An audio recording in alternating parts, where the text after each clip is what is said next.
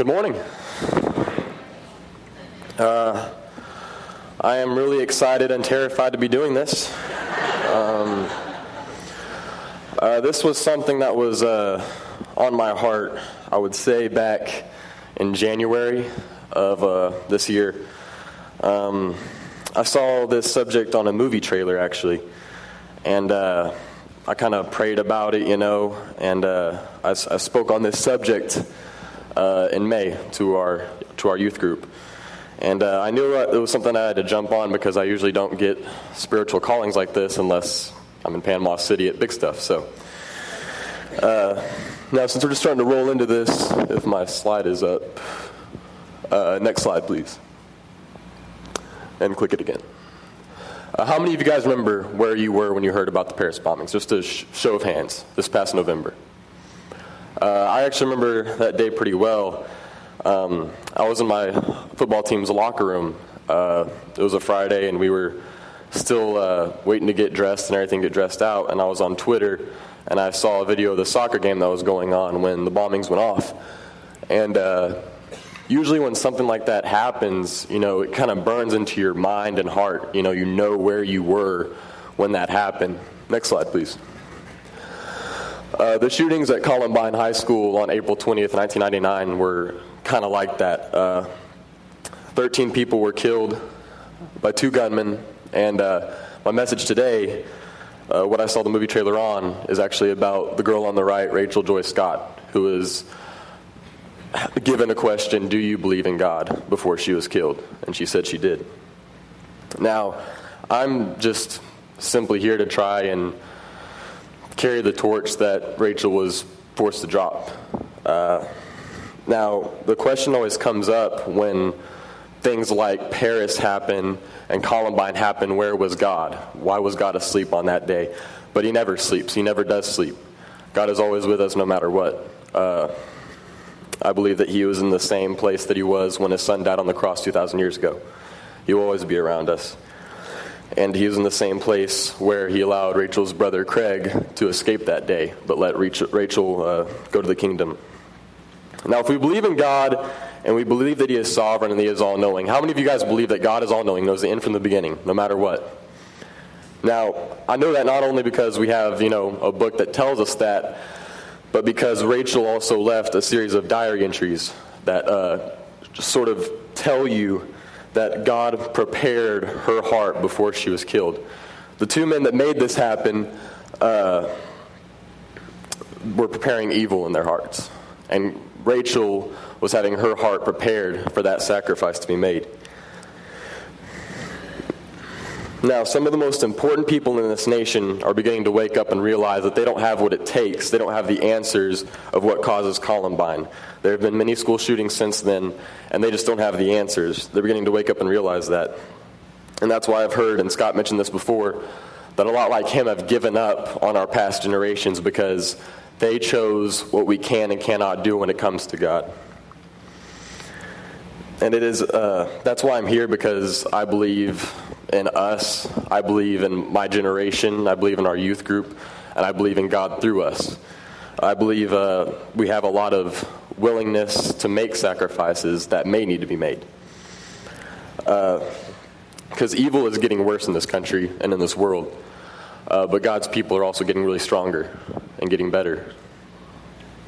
And there's that split between godliness and ungodliness, and you have to choose which way to go.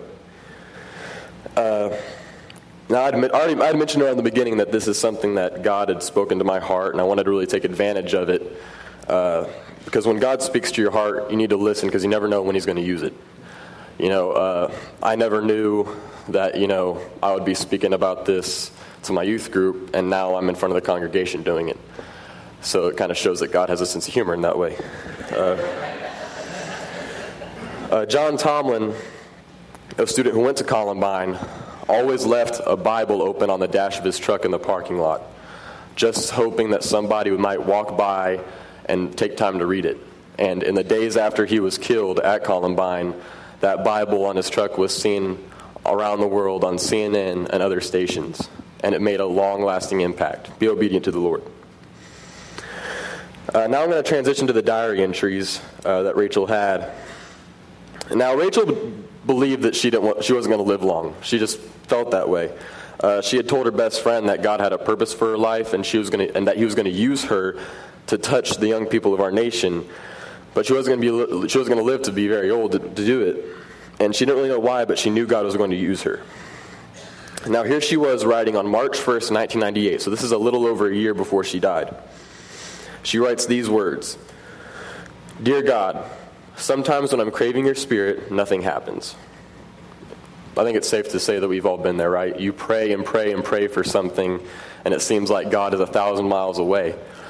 God will never leave you. He will never forsake you, but sometimes it seems like He's pretending to. Sometimes it seems like He's pretending to forsake us. And sometimes the reason He does that is to enable us to grow up. If we just had our hands held and just took baby steps, there would be no temptation in this country. There would be no temptation in this world. But she goes on to say, "Why have I been able to keep faith like a child until now? Why do I have to question your existence?" Now, this is important to show you guys because it tells you that one week she could be up, another week she could be down. I don't think it's right to necessarily put people like Rachel and John Tomlin on pedestals, because in the end, we're all called to lay our lives down no matter what for Christ. It's just that some of us go on a daily plan of giving little by little for Him, doing little things for Christ daily.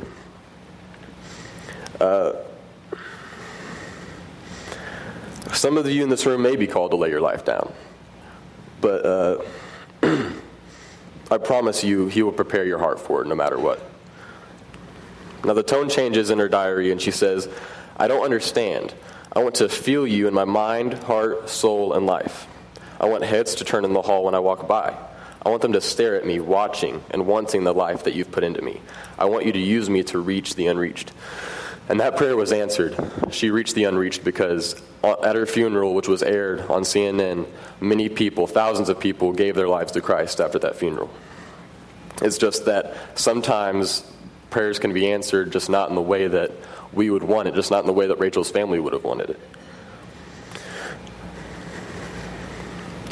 She goes on to say, "I have such a desire and passion to serve you, but I want to do that now. I want to know and serve you now.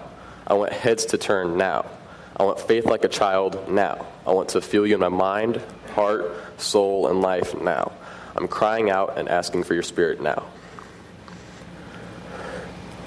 Now, 7 days later, this is a week later, March 8th, 1998, she says, "God, I have this terrible, sharp, dull pain in my stomach.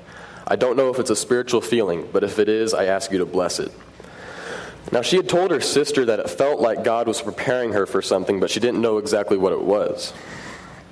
She had wrote this poem, which is on the screen. It's just really big. "Just passing by, just coming through, not staying long. I always knew this home I have will never last." April 20th, 1998. So this is exactly 1 year before she was killed. She says, "It's like I have a heavy heart and this burden upon my back, and I don't know what it is. There's something in me that makes me want to cry, and I don't even know what it is. Things have definitely changed. Last week was so hard. I lost all my friends at school, and now that I begin to walk my talk, they make fun of me. I don't even know what I've done. I don't even have to say anything, and they turn me away. But you know what? It's all worth it to me. I'm not going to apologize for speaking the name of Jesus. I'm not going to justify my faith to them, and I'm not going to hide the light that you have put into me. If I have to sacrifice everything, I will. If my friends have to become my enemies in order to be with my best friend Jesus, then that is fine with me." Now, a couple of weeks later, this is May 2nd, she wrote, "This will be my last year, Lord. I've gotten what I can. Thank you." Now, it's hard to tell if Rachel exactly, knew all that would be going on, but you can tell that God is preparing her for a sacrifice to be made in the future. You can tell that God really has her heart. Now, look at this picture on the screen. This was drawn in her journal, and it's extremely blurry, but inside the fish, there is a verse from John 15:13, and it's, "Greater love hath no man than this, than he who lays his life down for his friends." And on the right, there's a rose, and it's growing out of a columbine flower. And that is like really, it was really hard for me to understand, what exactly that meant other than, the symbolism of a columbine flower. And then I heard this story about Daryl Scott, who was Rachel's father. He had gotten a call from a man, this is shortly after Rachel's death. He had gotten a call from a man who was living in Ohio named Frank. And he told Daryl that he saw Rachel's funeral on CNN. And after he said that, Daryl was on his heart and that he had been praying for him. He told Daryl that the reason he was calling him was because the night after the funeral, he had a dream about Rachel's eyes. And he said that in the dream, Rachel had tears flowing out of her eyes and they were watering something, but he couldn't tell exactly what it was. And so he asked her dad if that meant anything to him, and he said it didn't. And so he said, if it ever does mean anything to you, will you promise to call me? And Daryl was like, okay, I will. 4 days later, Daryl had gotten a call from the sheriff's department, and the sheriff had told him that they had Rachel's backpack because she had a backpack on the day she was killed. The day she was killed, she was eating lunch with a friend, and Eric and Dylan walked by and shot her, and the bullet went through her backpack. After going inside the cafeteria for a while, they came back outside, and Rachel was still on the ground. Eric Harris walked over and pulled her head up by her hair and asked, "Do you still believe in God?" Because he knew that he had talked to her about God. And he said, "Do you still believe in God?" And she said, "Yes, I do." And he shot her again, and it killed her. So the last words she heard on earth were, "Do you still believe in God?" And the next words she heard were coming from God himself, saying, "Well done, thy good and faithful servant."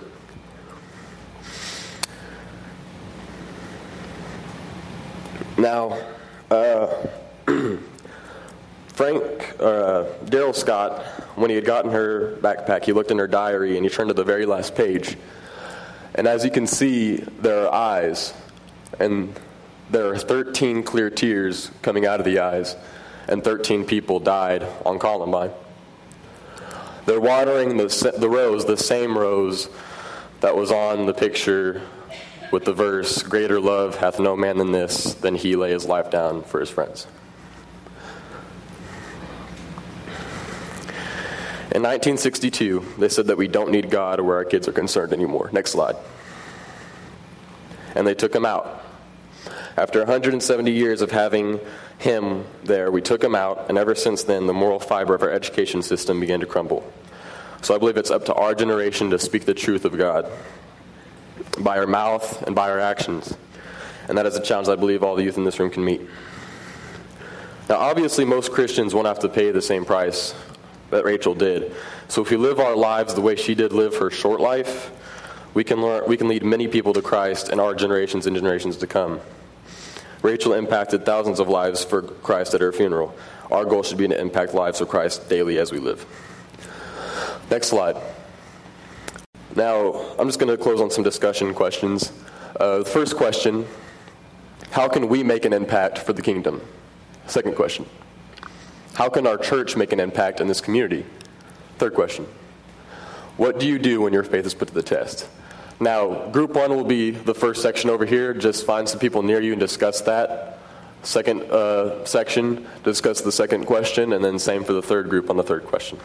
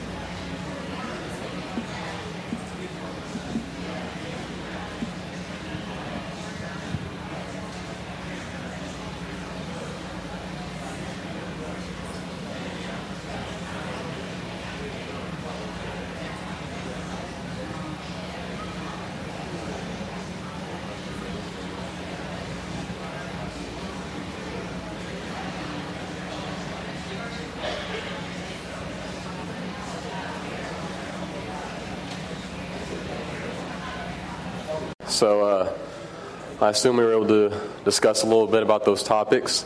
We're just going to start for this group first. Is there anybody that had a really good answer that really stuck out to them? Anybody like to say anything? You just in the back?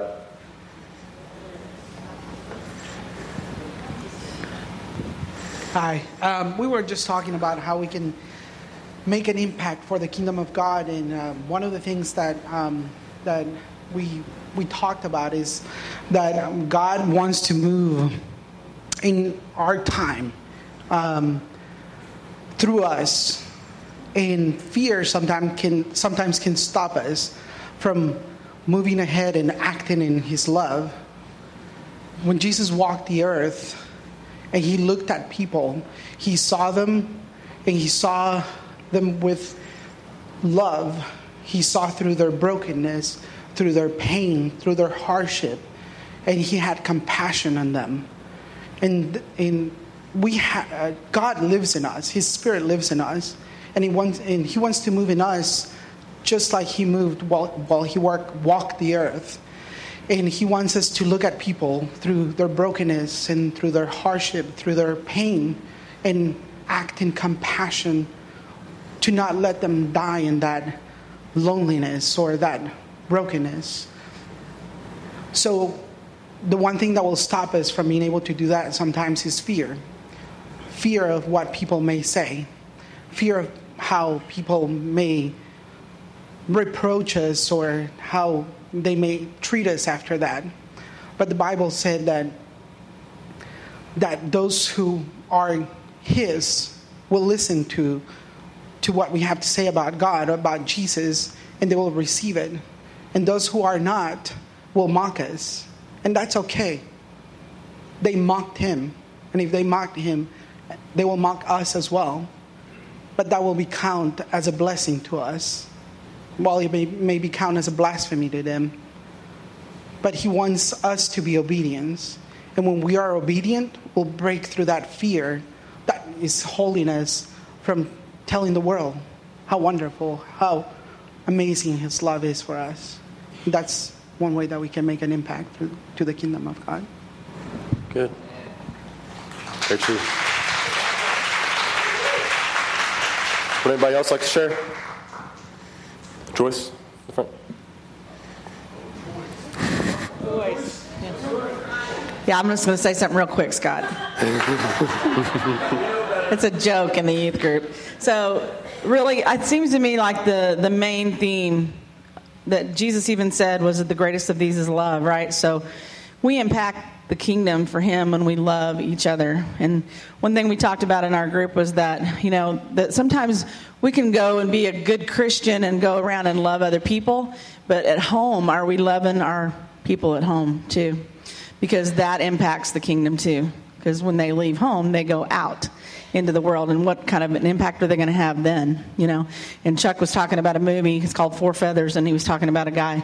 And I don't know that whole story, but you just told it, but I can't remember all that. So he's told it to me before, which is even worse because I still can't remember it. But in the movie, there's a guy that comes across another guy, and he says, "Why are you helping me?" He goes to help this guy, and he goes, "Why are you helping me?" And he says, the other guy says, "Because God put you in my path." And I can't. And I can't say no to God. He put you in my path, and I can't say no to God. And so if we would think about our life like that and don't divert off the path because we know somebody's in our path because God put him there, go down that path, go down whatever path God sends you down, and act in love and compassion, and know that you can't say no to God. You really can't. And if you say yes to God, it just can't be anything but awesome. So awesome.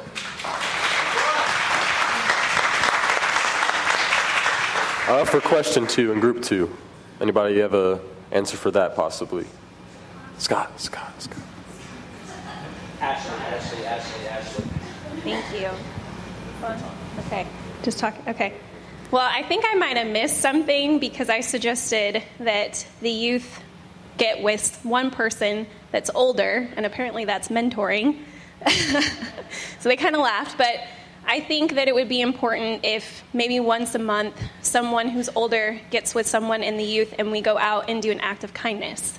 It could be putting popcorn on a red box with a note saying, "This one's on me," or just going to a house that we feel called to and talking with them. The theme is connection, being authentic, being true. So yes, you could be doing an act of service, but be true in what you're doing. So, and through that, it's a full circle of growth. So you have wisdom, but you also have a childlike nature. So through that, you're experiencing something through the youth and being like a child, but also it's giving an opportunity for you to express wisdom to that youth. If the youth is what we're trying to build up to give out into our community, then the youth is who we should be spending time with.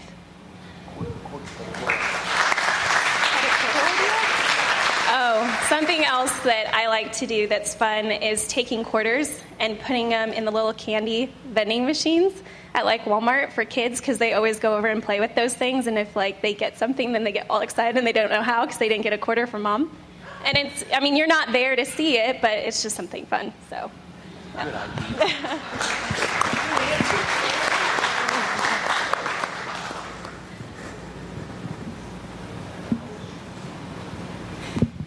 I'm going to speak because my wife's too bashful, and most of these are really her ideas. First of all, I think we've started as a church with what we're doing at Aspen Creek, and I really admire all those that are involved in that, and all the way from serving breakfast on opening day to where we're going with the garden eventually. I think that's a great start. I think one other thing we could do that I've been involved in the past is mentorship of some kids over at Aspen.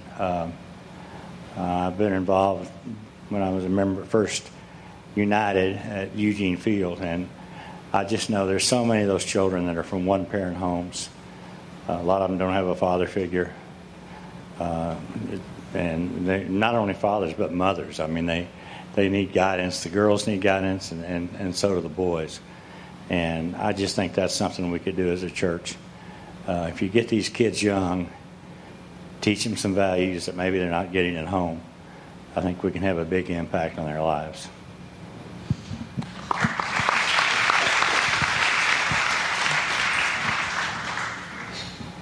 Our third section over here.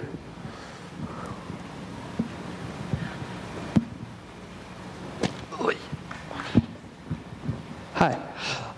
Okay, so our question was, what do you do when your faith is put to the test? And I think that's interesting because faith is an action. And what better way to talk about faith than the Bible? It says in Hebrews 11:1, now faith is the confidence of what we hope for and the assurance of what we do not yet see. I think that faith is not something that we can always talk about openly because of fear. But I believe that when you believe in something greater than yourself, that fear subsides and it goes away. Because just like any bully, just like any awkward thing that goes on in our own lives, I believe with God all things are possible. And that even though we don't see what's going on, we believe in something greater. So.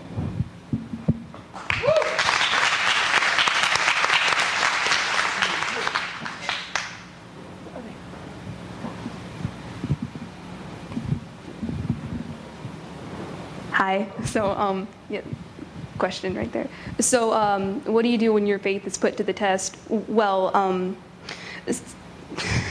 sometimes when our faith is really put to the test, a lot of us have difficulty with that because we're like, what if I don't, pass the test? I guess, what if I'm not good enough? Like, I know a lot of us probably think like that, but, a really, really, really smart person told me, you got to have confidence in yourself that you're going to pass the test to be able to do that. And I think that's, like, a really good analogy. And I know some of us, like, think things like, well, I'm not good enough. Like, I'm not good enough for stuff like that. But Jesus thinks you're good enough. So, you must be good enough, right? So, yeah, everyone goes through kind of that point in their life where they're like, well, my faith is put to the test, but how am I going to pass it? But you'll work it out because, if Jesus thinks you're good enough, you must be good enough. So, yeah.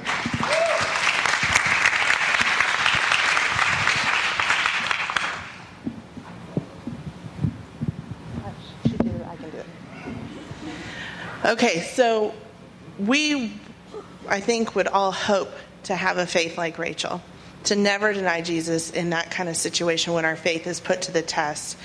I know that's my greatest hope, but God has got over the storm, and God did not leave Jesus in the garden alone. He did not leave him. He did not forsake him, not on the cross, not in the garden, not ever. He was with him the whole time. So when your faith is put to the test, you seek his face first and always. And he will lead you through it, and he will guide you through it, and you will never be left alone.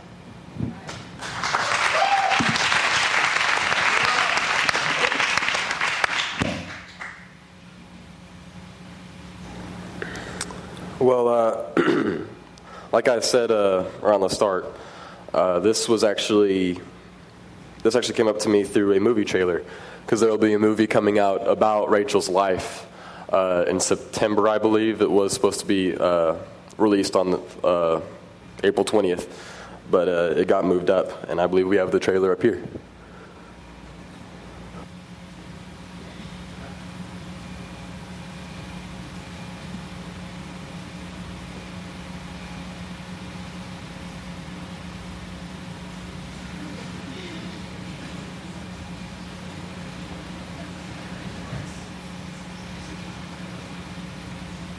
Good morning. It's Tuesday, April the 20th, 1999. We have a clear, sunny spring morning in the Denver metro. When the bombs blow up, it's going to be awesome. If only we would have reached them sooner or found this pain. Pain, go away. Come again another day. Is this some kind of prank?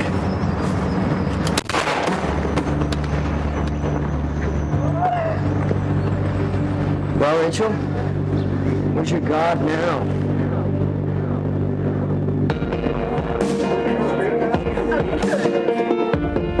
I want to be a light, but it feels so dark. What's up, Four Eyes? Rachel, that's amazing. Well, everybody's got a story to tell. I've always been drawn to hands, and I think it's because that's the way that we touch people. Everybody's got a wound to be healed. I have this theory that if one person can go out of their way to show compassion, it could start a chain reaction. I'm Rachel. In Littleton, Colorado, where there has been a school shooting. Do you still believe in God?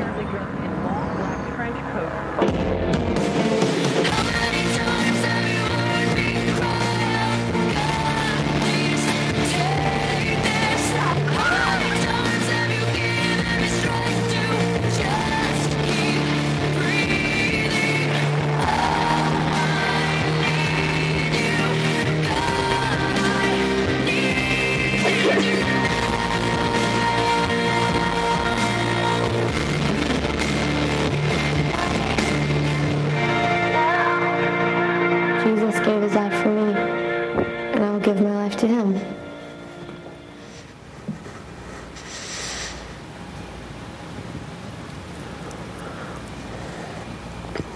I'm not ashamed. This youth group isn't ashamed, and this church isn't ashamed. And we have a beautiful facility in the making back here, the AUTMAC, that will bring many people from this community to Christ, because it's not just for playing basketball or volleyball or whatever, but it's going to help lead people to Christ. So I encourage you this morning, if you feel a calling, if you feel Jesus calling you to him, take that offering. Thank you guys again. Thank you, Pastor Chris, for calling me last week to do this. Don't regret it. And I'll pass it over to Scott or Pastor Chris. Whatever.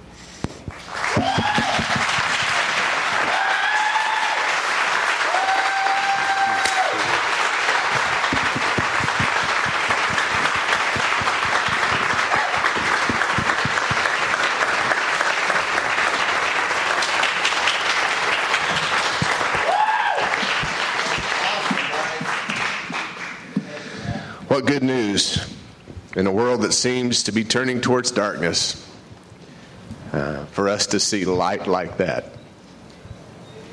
in this generation. What a thrill.